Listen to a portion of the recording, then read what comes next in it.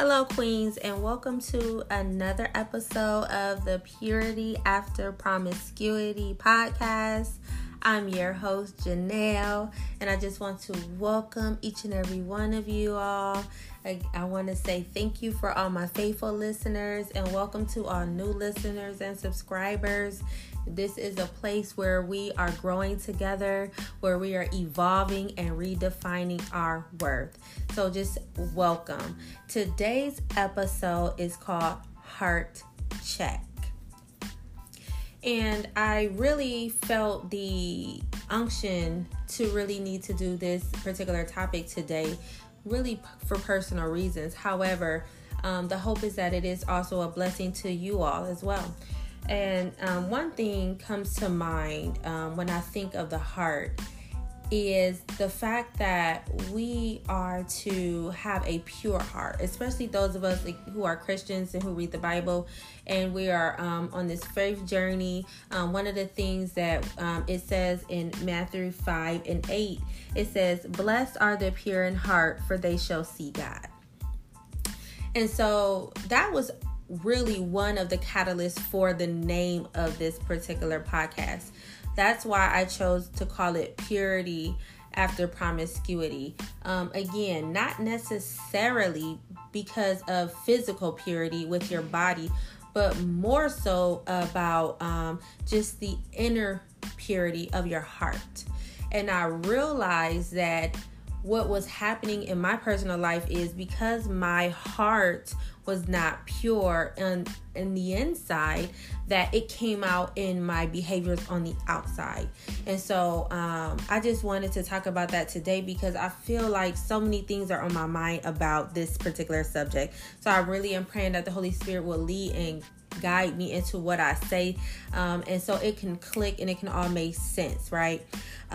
First thing first, I think for many of us women, when you have been hurt, when you have been mistreated, when you have been disappointed, let down, when you have experienced traumatic events, when you have experienced rejection, abandonment, just all of these different things, they begin to, what I would say, want to corrupt our heart in a sense.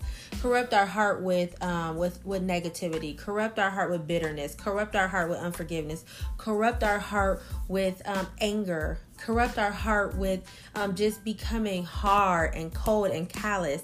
And sometimes we don't recognize that.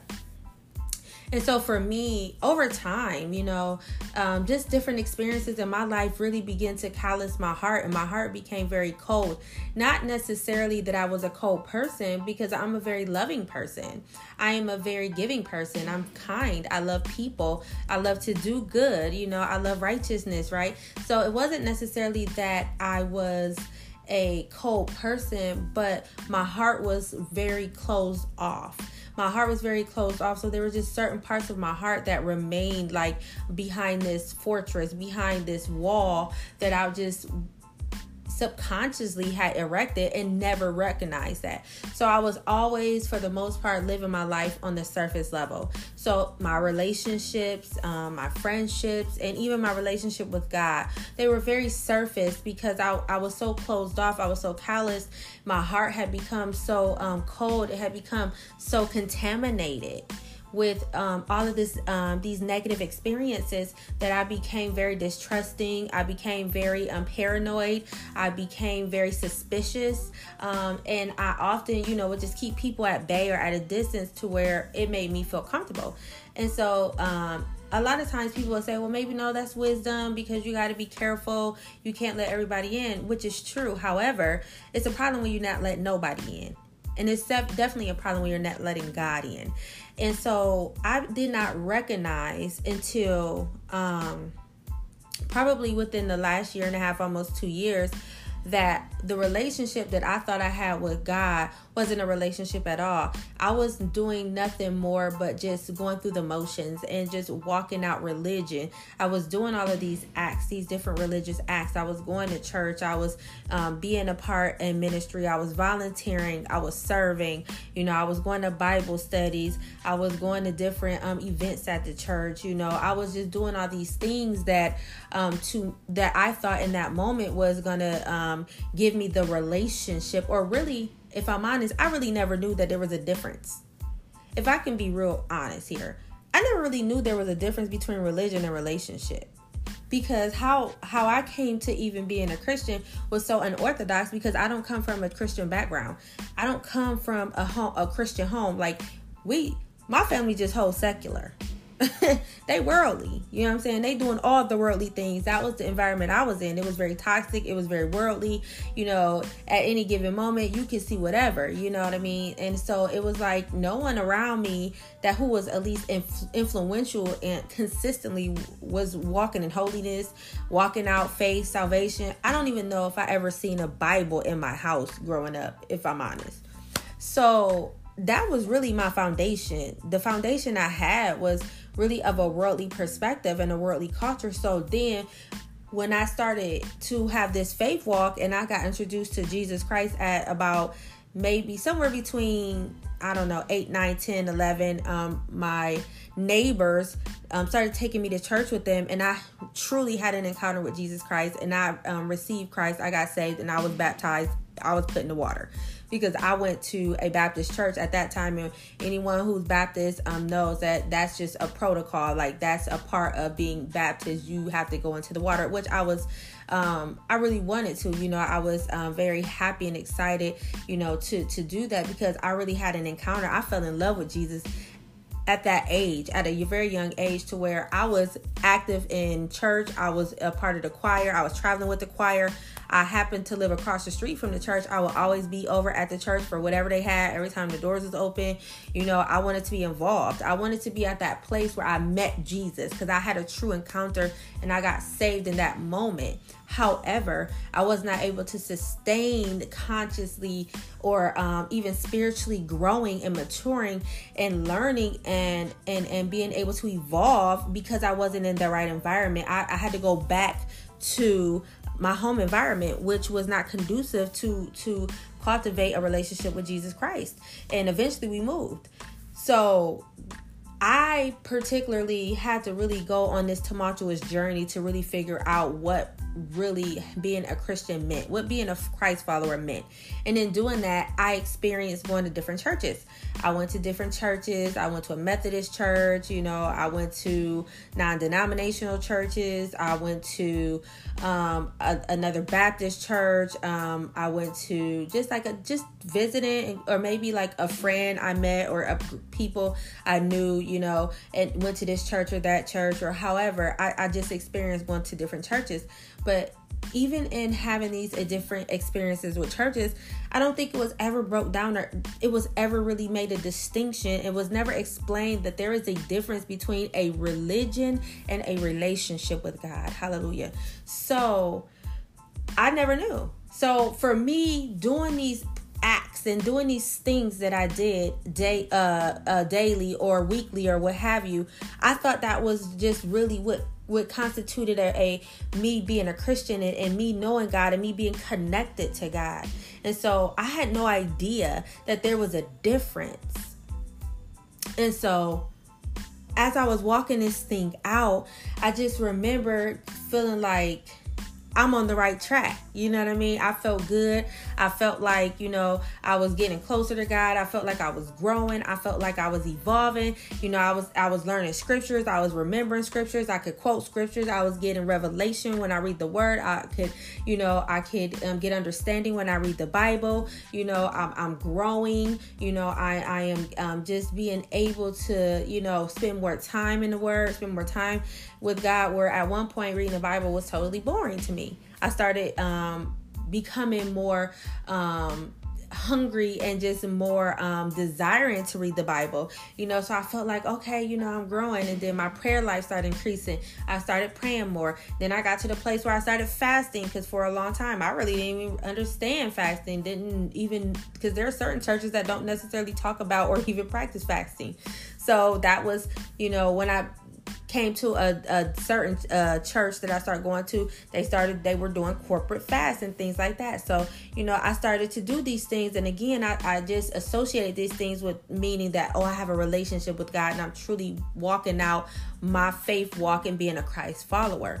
But what was interesting, even though I was doing all these things and I had all of these outward manifestations, or with the appearance of this outward fruit, was the one thing that wasn't changing was my heart.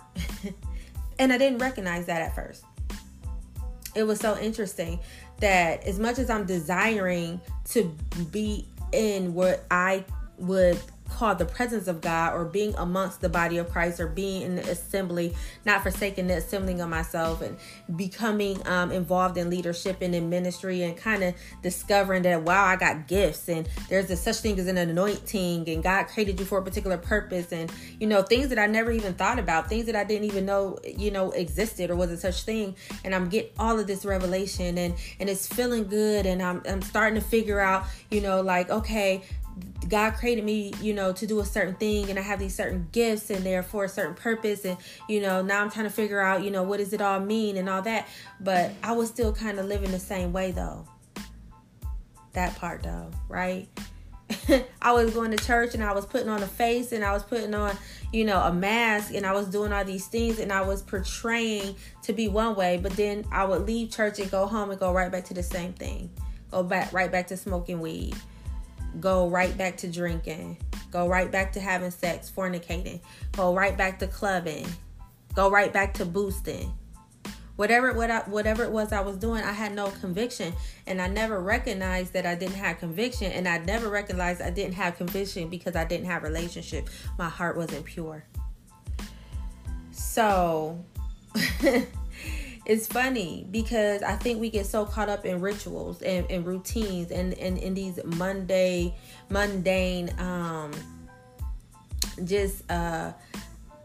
practices and lifestyles and things that we just do religiously. And we look at these things, and they can be good things, but we don't recognize that it is nothing more but a empty practice, or an empty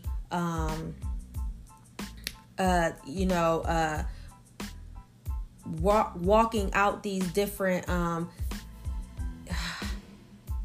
just doing these different things, and going to these different events, and being a part of these different ministries, and just doing all of these things that with your heart, your intention may be good, but not recognizing that your heart is not pure and you're not totally connected to God. Because if I was told, I'll say for myself, if I was totally connected with God, there wouldn't have been a way that I could continue to sit under the word of God, that I could continue to be in the presence of God, even in my own personal time, and still remain the same. Like, there's no one in the Bible who encountered Jesus Christ and remained the same, and so it's interesting that I never really put two and two together, but I started to, over time, and it wasn't it took a while. I did a lot of things, and constantly still was going to church and everything, and not having no conviction. And even when I knew certain things were wrong,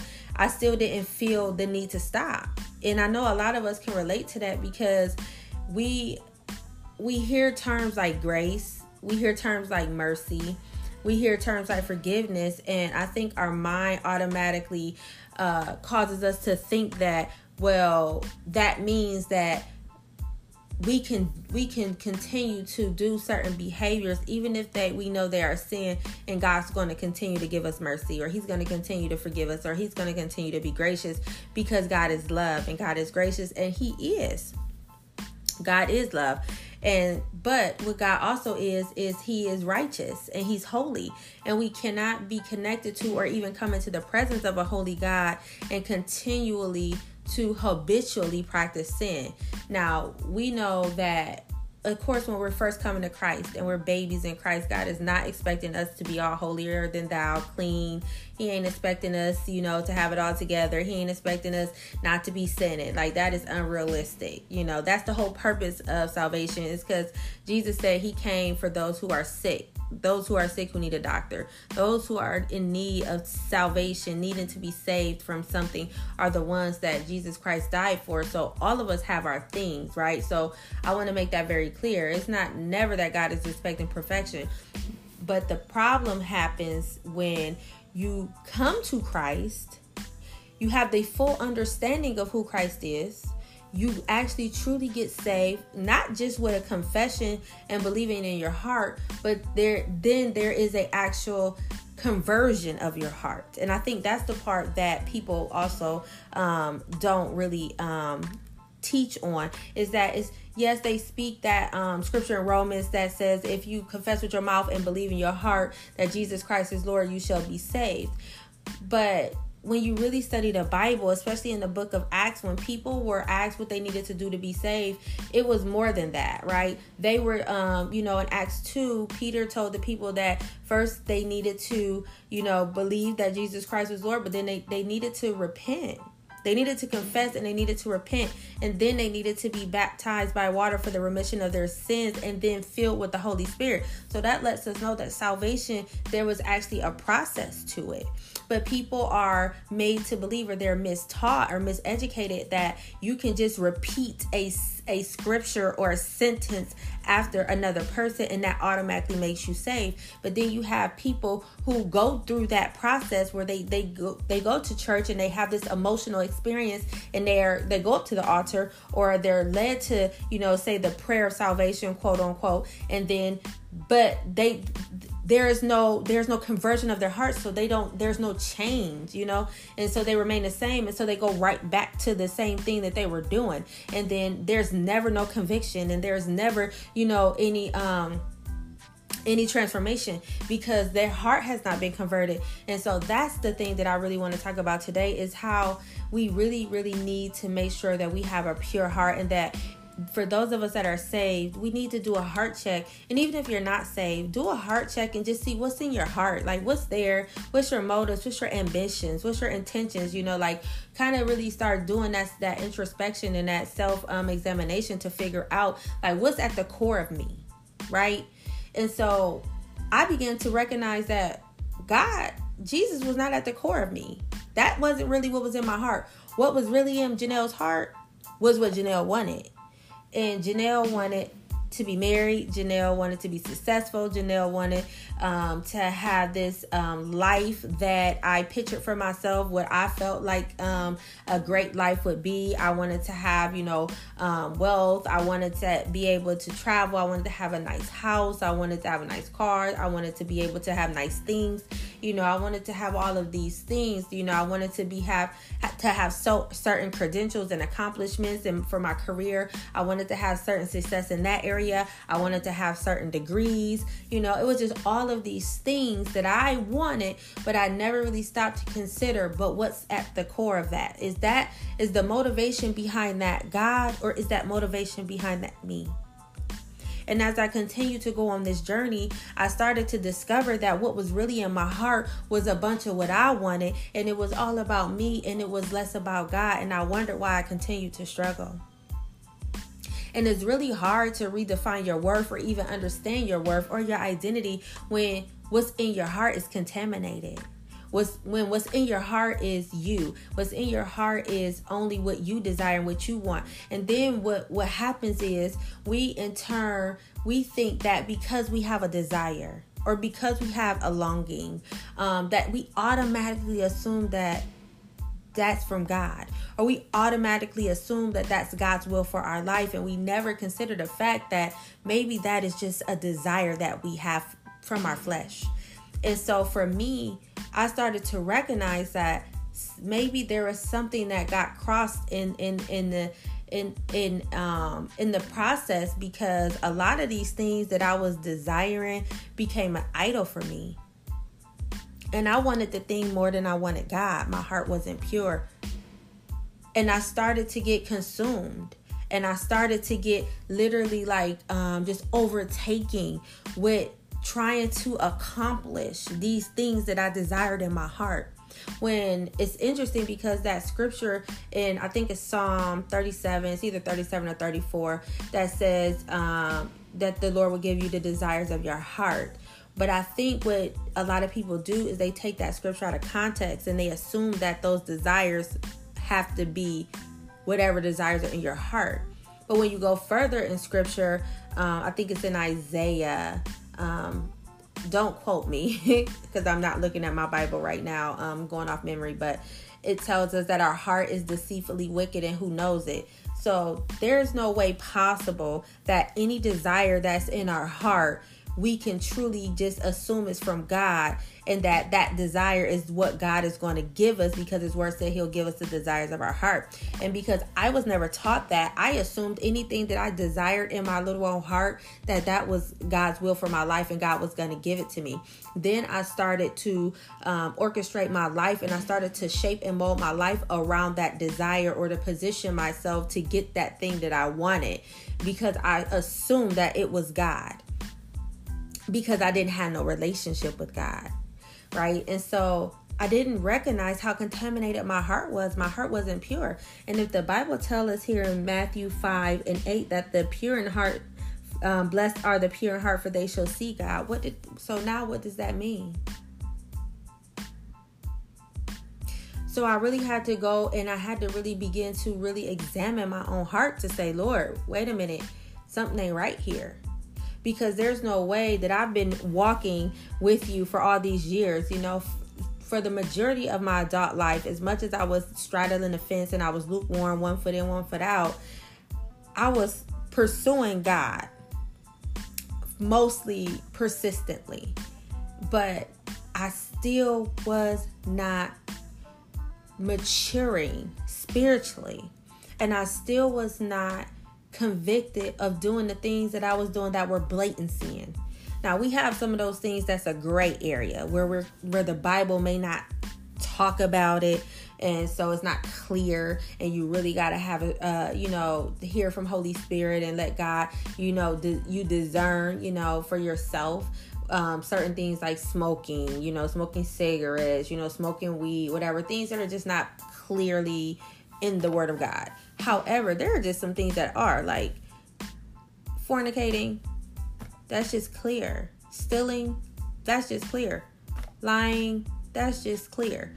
You know what I mean? Being greedy, that's just clear. It's so many things that the Bible is very clear on that sin. But however, I'm constantly reading the word, and I'm even sitting under the word, but for some reason my heart not being pierced.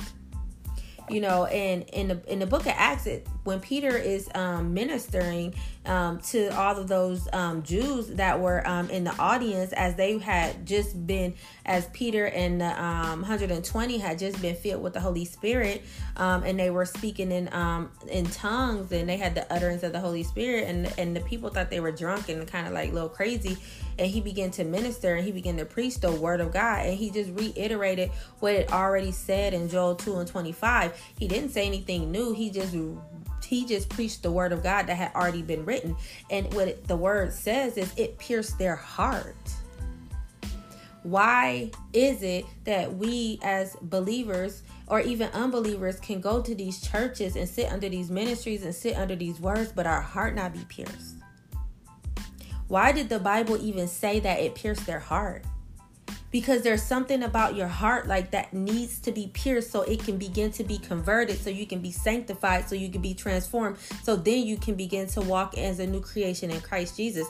But we wonder why so many of us has been walking with God for 5, 10, 15, 20 years, and we ain't changed. You still sinning, you're still mad, you're still angry, you're still bitter, you're still unforgiving, right? You're still mean, you're still lying, you're still committing adultery, you're still cheating on your taxes, you're still stealing time from your job, you're still mean and nasty to your kids, or mean and nasty to your spouse, or whatever it is that as you grow and as you continue to walk out your life with Jesus, that being in his presence, certain things just start falling off, because it's just impossible to be connected to the source, to be in the presence of a most holy God and a righteous God and remain the same. And so I had to really begin to be honest with myself, like, wait a minute, something about my heart is not right. Even though I may not be outwardly being cold and callous and mean, or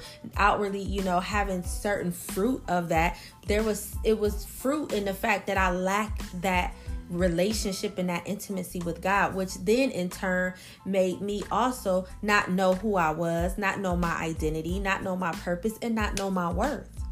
Because how can I know who I am if I'm not connected to the one who created me so he can tell me who I am?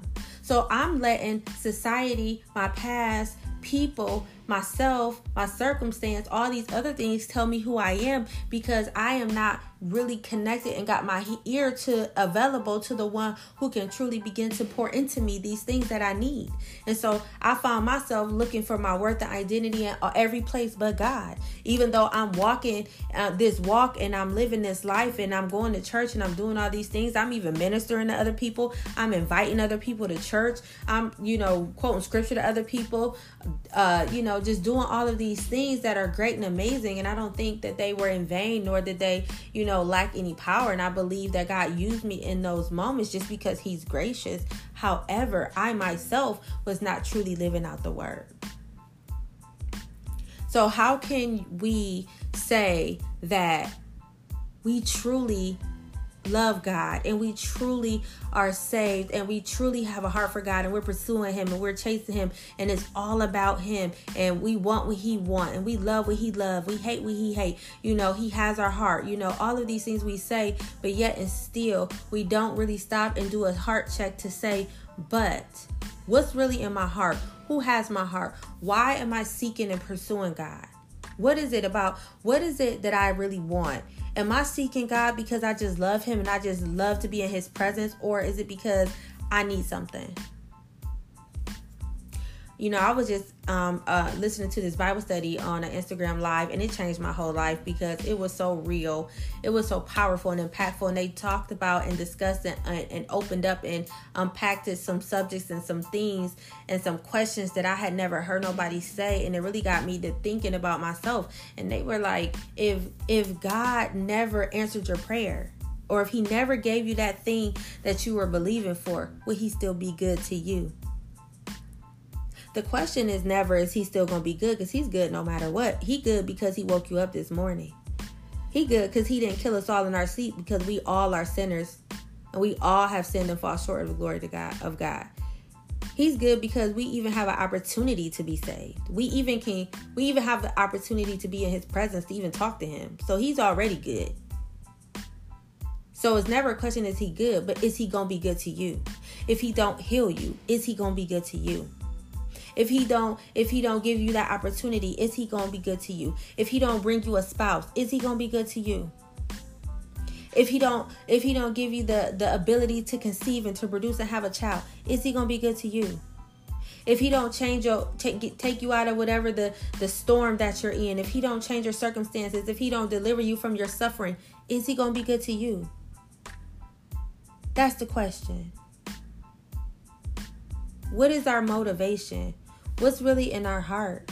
Why do we even want to be Christians? Do we want to be Christians because we hear all these things about, the blessings of God, the blessing of the Lord make rich and add no sorrow. God gives good gifts to his children. God withholds no good thing from the upright and the righteous. Every good and every perfect gift comes from above. When you are multiplied and everything you have, increases, you're blessed in the city, blessed in the field. See, yeah, all of those things are good, right?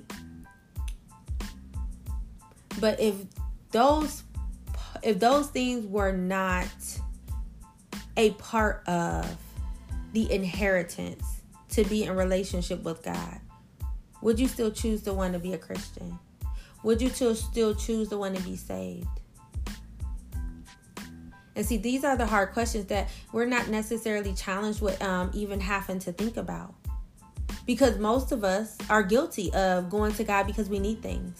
We can say with our mouth, like, no, I love God. If God, we say that cliche, if God didn't do anything else for me, he didn't already did enough. He don't got to do nothing else for me. A lot of time we don't mean that. Come on now. Like, let's keep it 100. Like, if you still want God to answer that prayer, you still want God to come through on this promise that you think he made you. You still want God to open that door. Don't be foolish. Don't fool yourself and think because you say something out your mouth that you convincing in God, because he knows our heart. And I think this is what was so interesting about him and David, that regardless of the mistakes David made and regardless of the sins and regardless of, David's shortcomings and his faults, he's still renowned and known as a man who was after God's own heart. Why? And that's what's so profound, because David was not perfect. David, he hold the lust that was in his loins made him murder his own friend and steal his wife, commit adultery and murder. Because David was a man. He was a human being. But what he did was, even after he was full of passion and lust and he had no self-control and he fell into sin, the first thing he knew to do is he had to go to the feet of God. No matter what David did, no matter how much he fell, no matter how much he was, that he may have went astray, he came right back.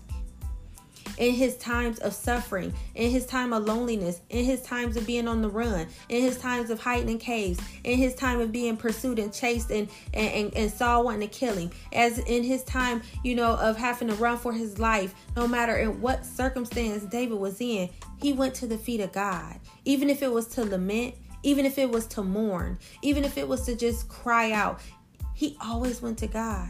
And I think that's why we see in the Bible that he was referenced as a man after God's own heart, because it just didn't matter what his circumstance was. When he was in a state of lack and loneliness and had nothing, he still was honoring God. When he had the opportunity to kill Saul when he was in the cave, and his men even said, come on, this is your time, this is your moment, kill Saul so you can take the throne and live out the word that has been already spoken over you. And David looked at them, it's like, is you crazy? You don't touch the Lord's anointed. When the man came and gave David the news of Saul and Jonathan's death, he looked at that man and said, and what made you not afraid to kill the Lord's anointed? And he had that whole man cut down. So it didn't matter. He always kept God at the forefront. He always was intentional to obey God and to honor God, even when it didn't make no sense. Even when people was questioning him, and even when his men was telling him, no, this is what you need to do. You need to do this. You need to go take the throne. Saul, he by himself. He over there. He using the bathroom. He ain't got nobody with him. This your moment. This your time. He refused to cut corners. He refused to compromise.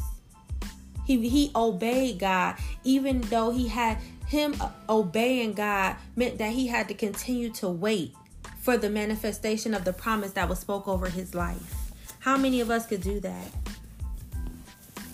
How many of us, if we had the opportunity to slay an enemy, if we had the opportunity to blast somebody, if we had an opportunity to put somebody, out there, if we had an opportunity to call somebody out, if whatever it is, and you had every right, you were valid, all of that, and could you still choose not to? Could you still choose to obey God over your flesh? And those are the things that we need to talk about. And again, I know everybody may not be a Christian, or you may be a baby Christian, or you may be on the fence about Christianity and whatever. It doesn't matter where you are. The fact remains is our heart is the epicenter of who we are. So whatever is in our heart is going to basically influence everything else.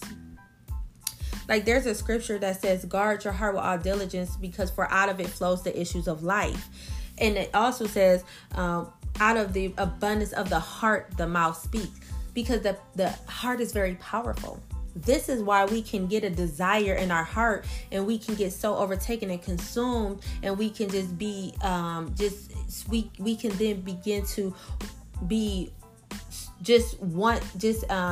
in pursuit of that thing.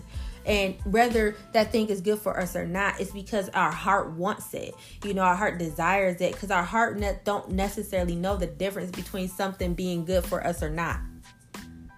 If that was the case, why would our heart, my heart then got me in a whole bunch of stuff. Following my heart then got me in all kinds of situations that I look back like, why in the heck did I follow my heart? So that lets me know I can't trust my heart.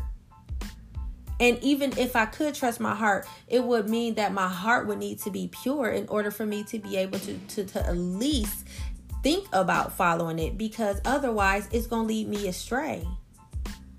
And so we have to begin to understand our worth, our identity, our purpose, our wholeness. All of it is really going to start with the condition of our heart. And this is why I'm so just passionate about this subject, because this is my life.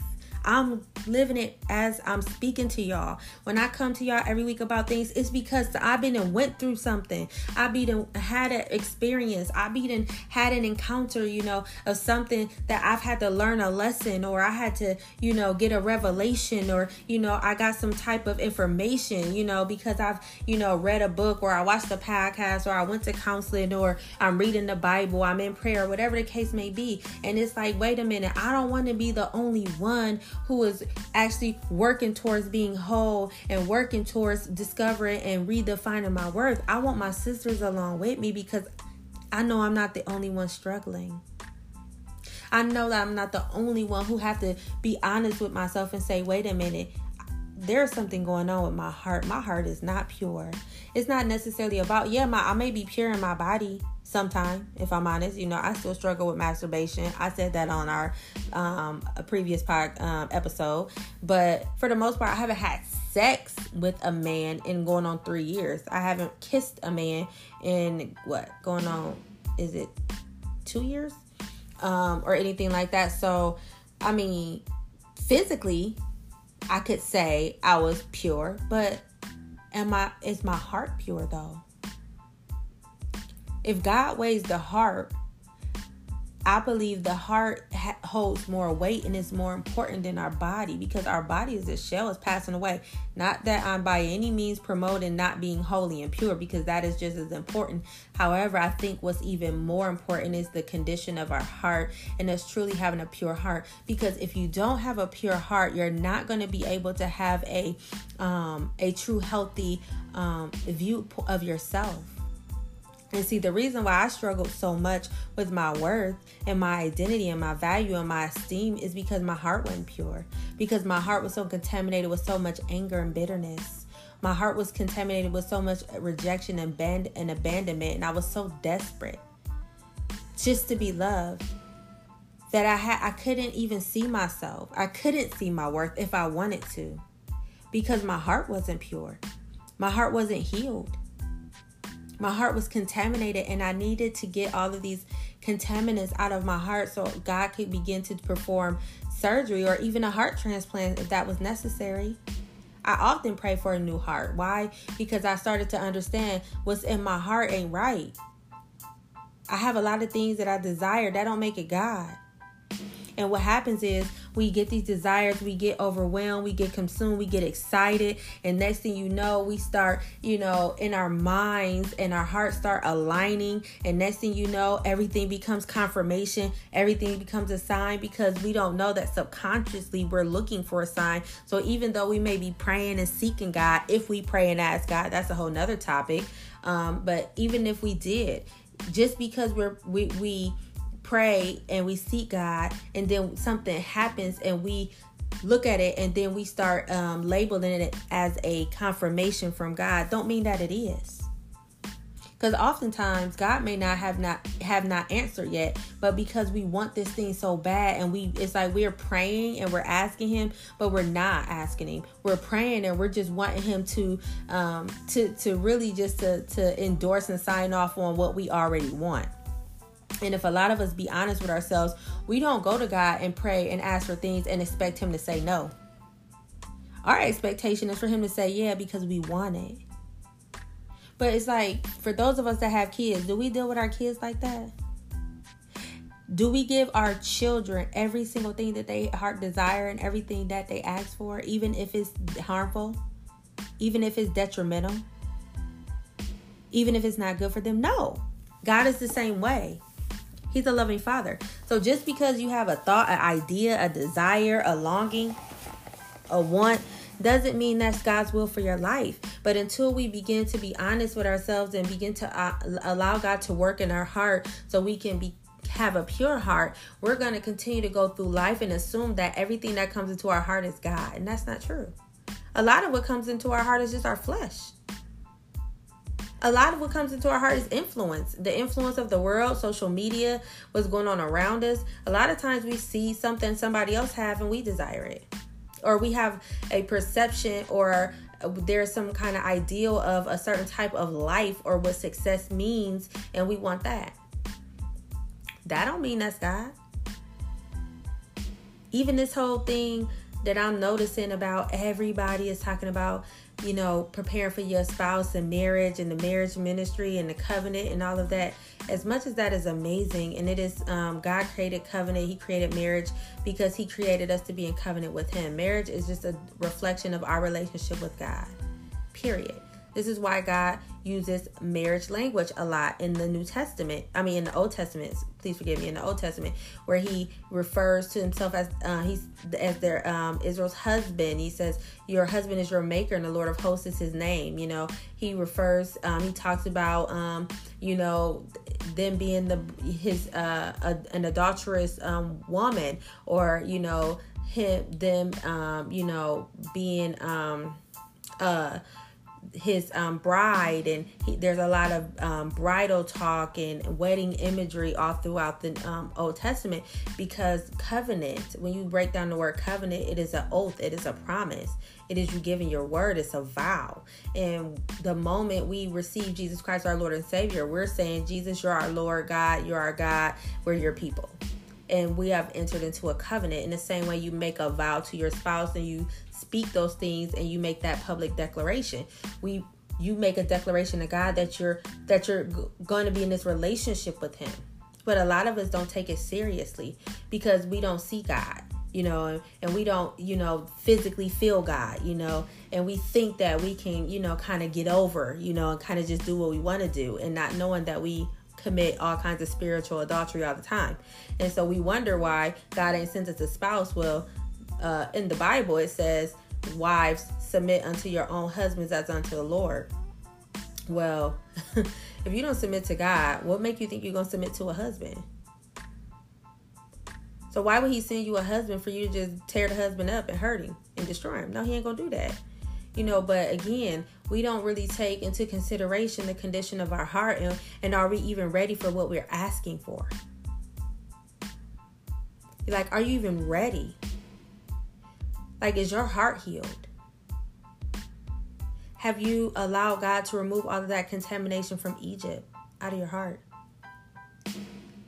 Have you allowed God to start to plant and import his desires for your life into your heart, so he can give you the desires of your heart because they align with his? Have you been able to forgive? Have you been able to show mercy? Have you been able to love sacrificially and not expect anything in return? Have you been able to remain and be obedient and faithful even when nobody see you? Have you been able to be committed and consistent and persistent when nobody don't know your name? You ain't got 10,000 followers. You ain't got this huge following and platform.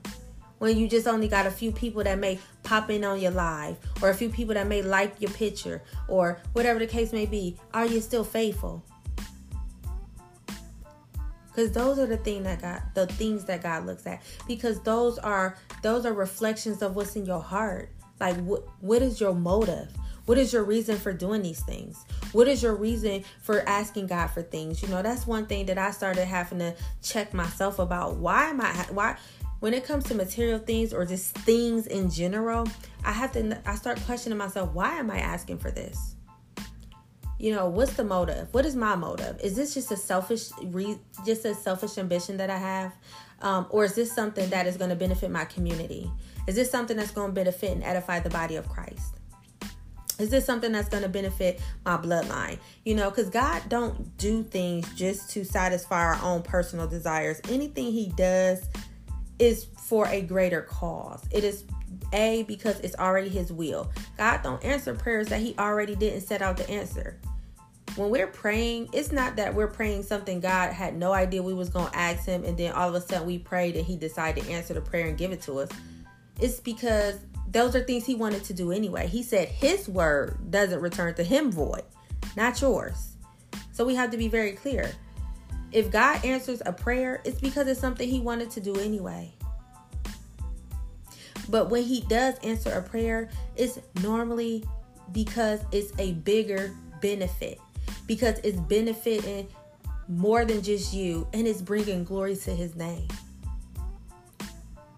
So So I had to start asking myself, why am I asking for things?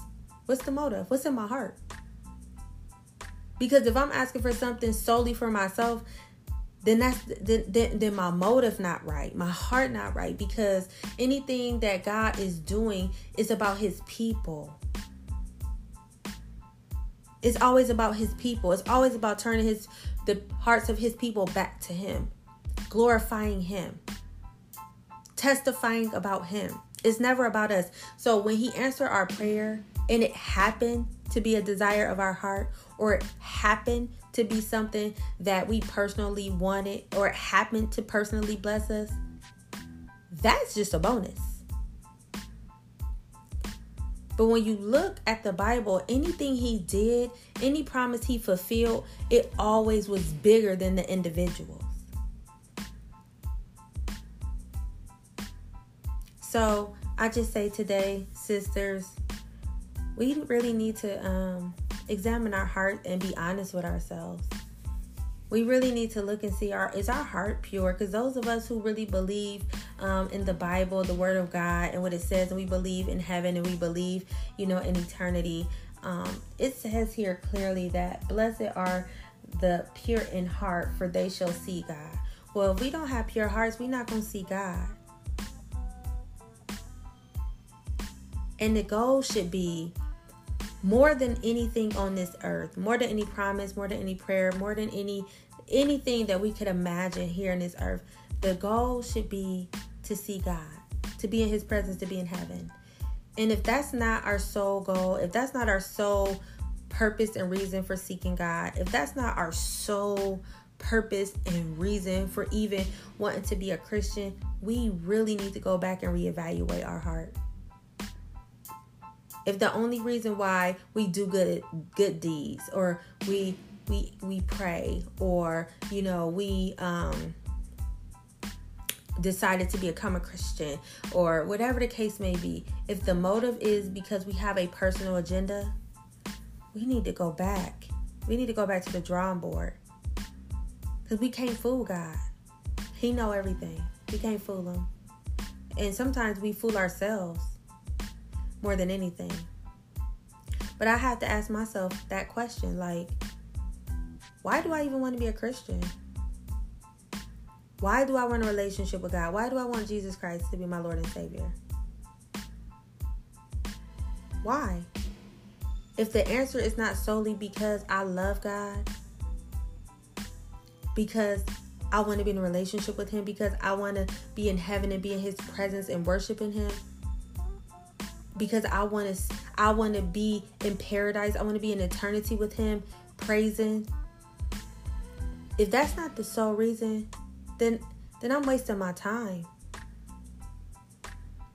Because if my motive is because I expect God to bless me, if it's because I expect him to answer my promises, answer my prayers and fulfill promises that I think he gave me, I'm setting myself up for disappointment, because he's not guaranteed to do that.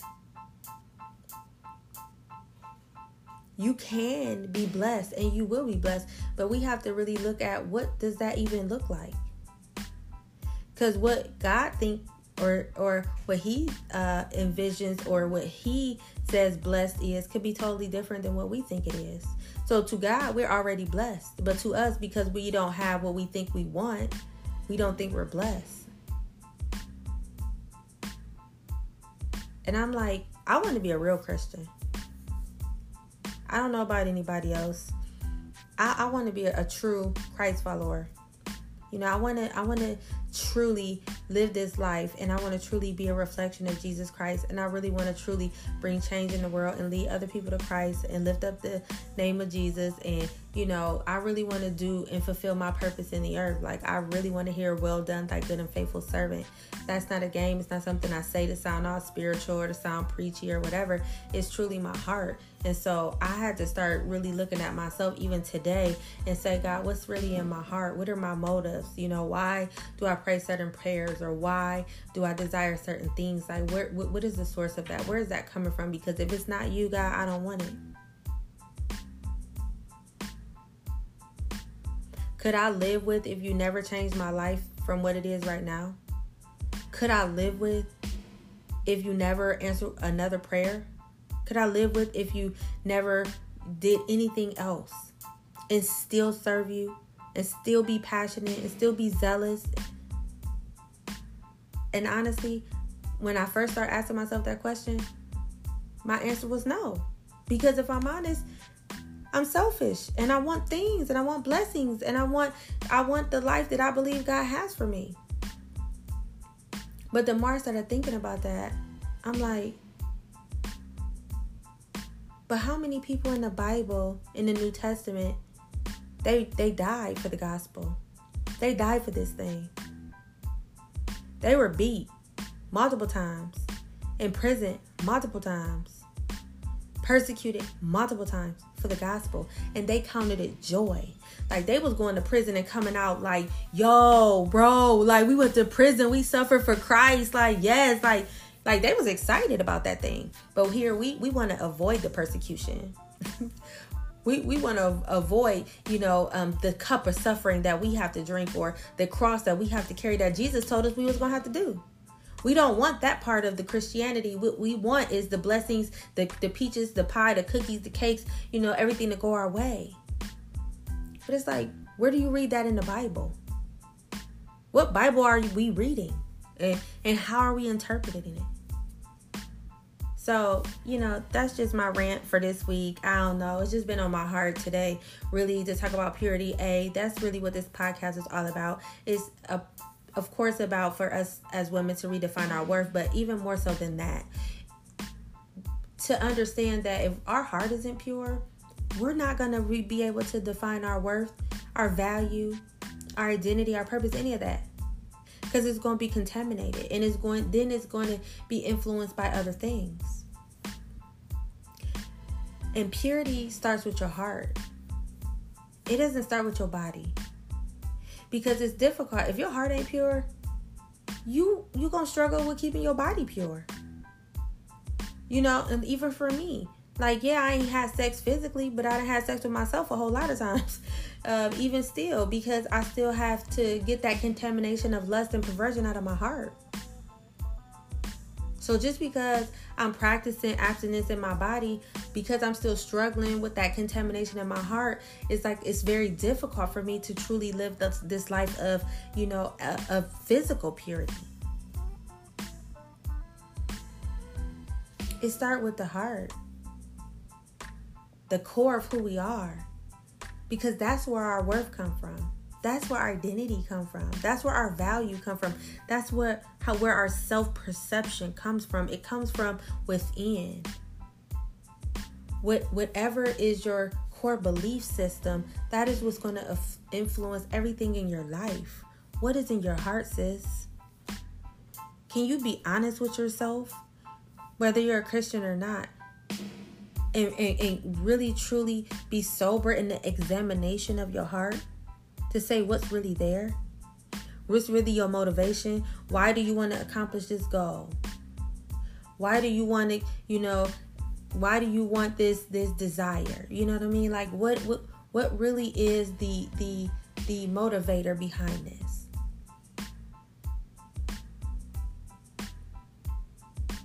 Is it all self? Is it hurt? Is it just the influence of culture? Is it greed? Is it covetousness? What is it? What is truly at the core of who you are? Because until that begins to change, we not going to see no real change. You can do all you want to do. You can read every book, go to every seminar, you can listen to every podcast, you can do everything you want to do, but until you begin to dive deep within yourself and do the work, you're going to be spinning your wheels. And nothing, anything that, any type of evolution or healing that take place won't be long-lived, because it's only going to be surface. And in order, like I spoke last week, in order to really deal with an issue or a thing, you got to go to the root. What is the root of your heart? If that's not pure, then we need to do some work. And yes, this may be a hard conversation. This may be a hard thing to hear, especially as a believer, when you have to really critically think about what is the motivation of you even wanting to be a Christian. What is your motivation of pursuing God? What is your motivation of wanting Jesus? Is it because of all the stuff you hear about, the blessed life and all of these things that God will do for you, and all of these doors God will open, all these prayers God will answer? Is that the only reason? Because when you read the Bible, you can see God did that for the people, for the children of Israel. They got all the blessings. They got land. He dispossessed kings and nations. They received things that they didn't work for. They got abundance. They got multiplication. They got everything. They got delivered from bondage by miracle signs and wonders. I mean, they experienced just so many blessings and promises and good things and miracles and signs and wonders, and just they seen the miraculous with their own eyes. They seen things. They experienced things. They experienced the hand of God. They seen the cloud of fire, the pillar of cloud by day, the pillar of fire by night. They experienced God firsthand, and it still didn't keep their heart. They still went and saw other idols. They still went and practiced all different types of idolatry. They still went and followed other religions. They still disobeyed God. So that lets you know that blessings don't keep you. It don't keep you saved. It don't keep you in a relationship with God. It's the heart.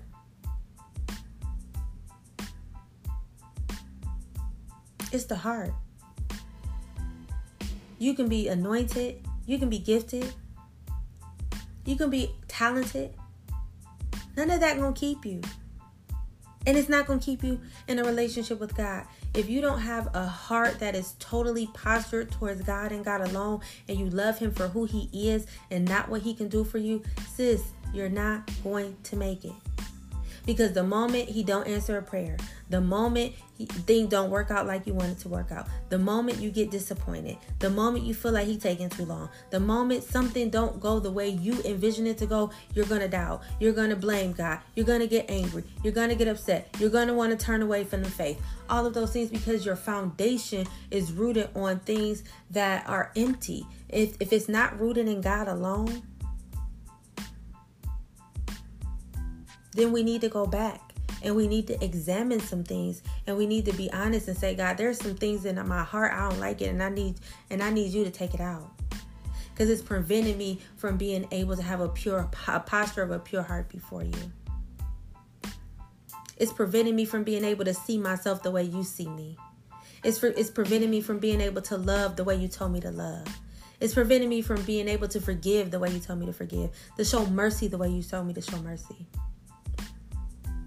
It's preventing me from being able to live the way you told me to live. So I need you, Lord, to create in me a clean heart, renew in me a right spirit. I need you, Lord, to give me a new heart so I can see you. Because you said the pure in heart shall see God.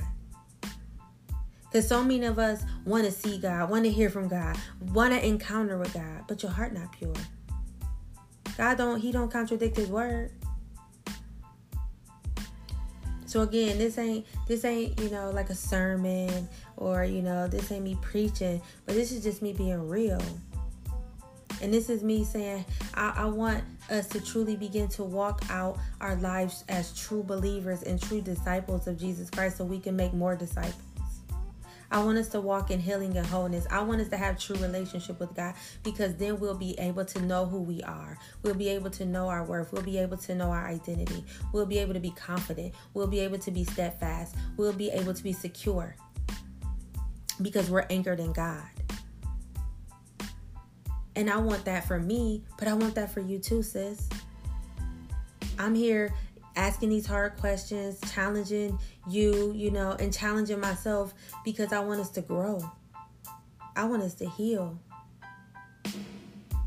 I want us to have real relationship with God. I want us to have real joy. Like, I want us to be content for real, to be blessed for real. I want us to be saved for real and not be fake saved. I'm tired of being fake saved, so this again is just, it's really just an opportunity to just put, just really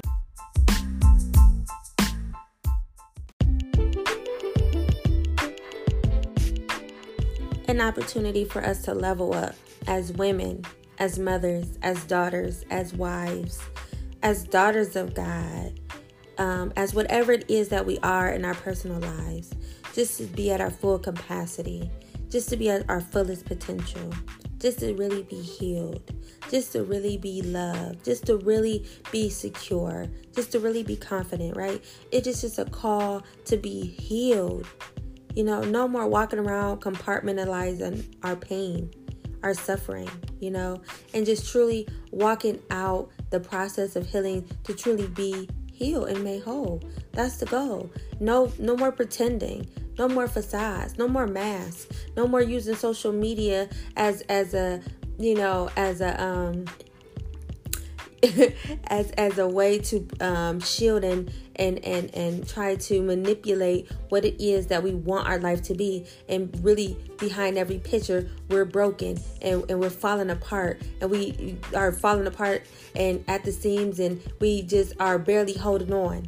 It's like it's time to truly, break out of all of that and just to truly begin to walk in who we are called to be as women of God, who we're called to be in excellence in the image of God. And so, yeah, this is really what it's all about. So I appreciate everyone for listening, for tuning in to the Purity After Promiscuity podcast, where we're redefining a woman's worth. I thank you. Again, subscribe, like, share. If you want to contact me for prayer, for conversation, questions, accountability, whatever it is, you can email me at purityafterpromiscuity@gmail.com. I'm on social media at Janelle Renee. So you can reach out to me at any time, and I'll be sure to try to get back with you as soon as I can. I love you all very much. I pray blessings over your life. And just remember, your past does not define you. It develops you, and you are worthy.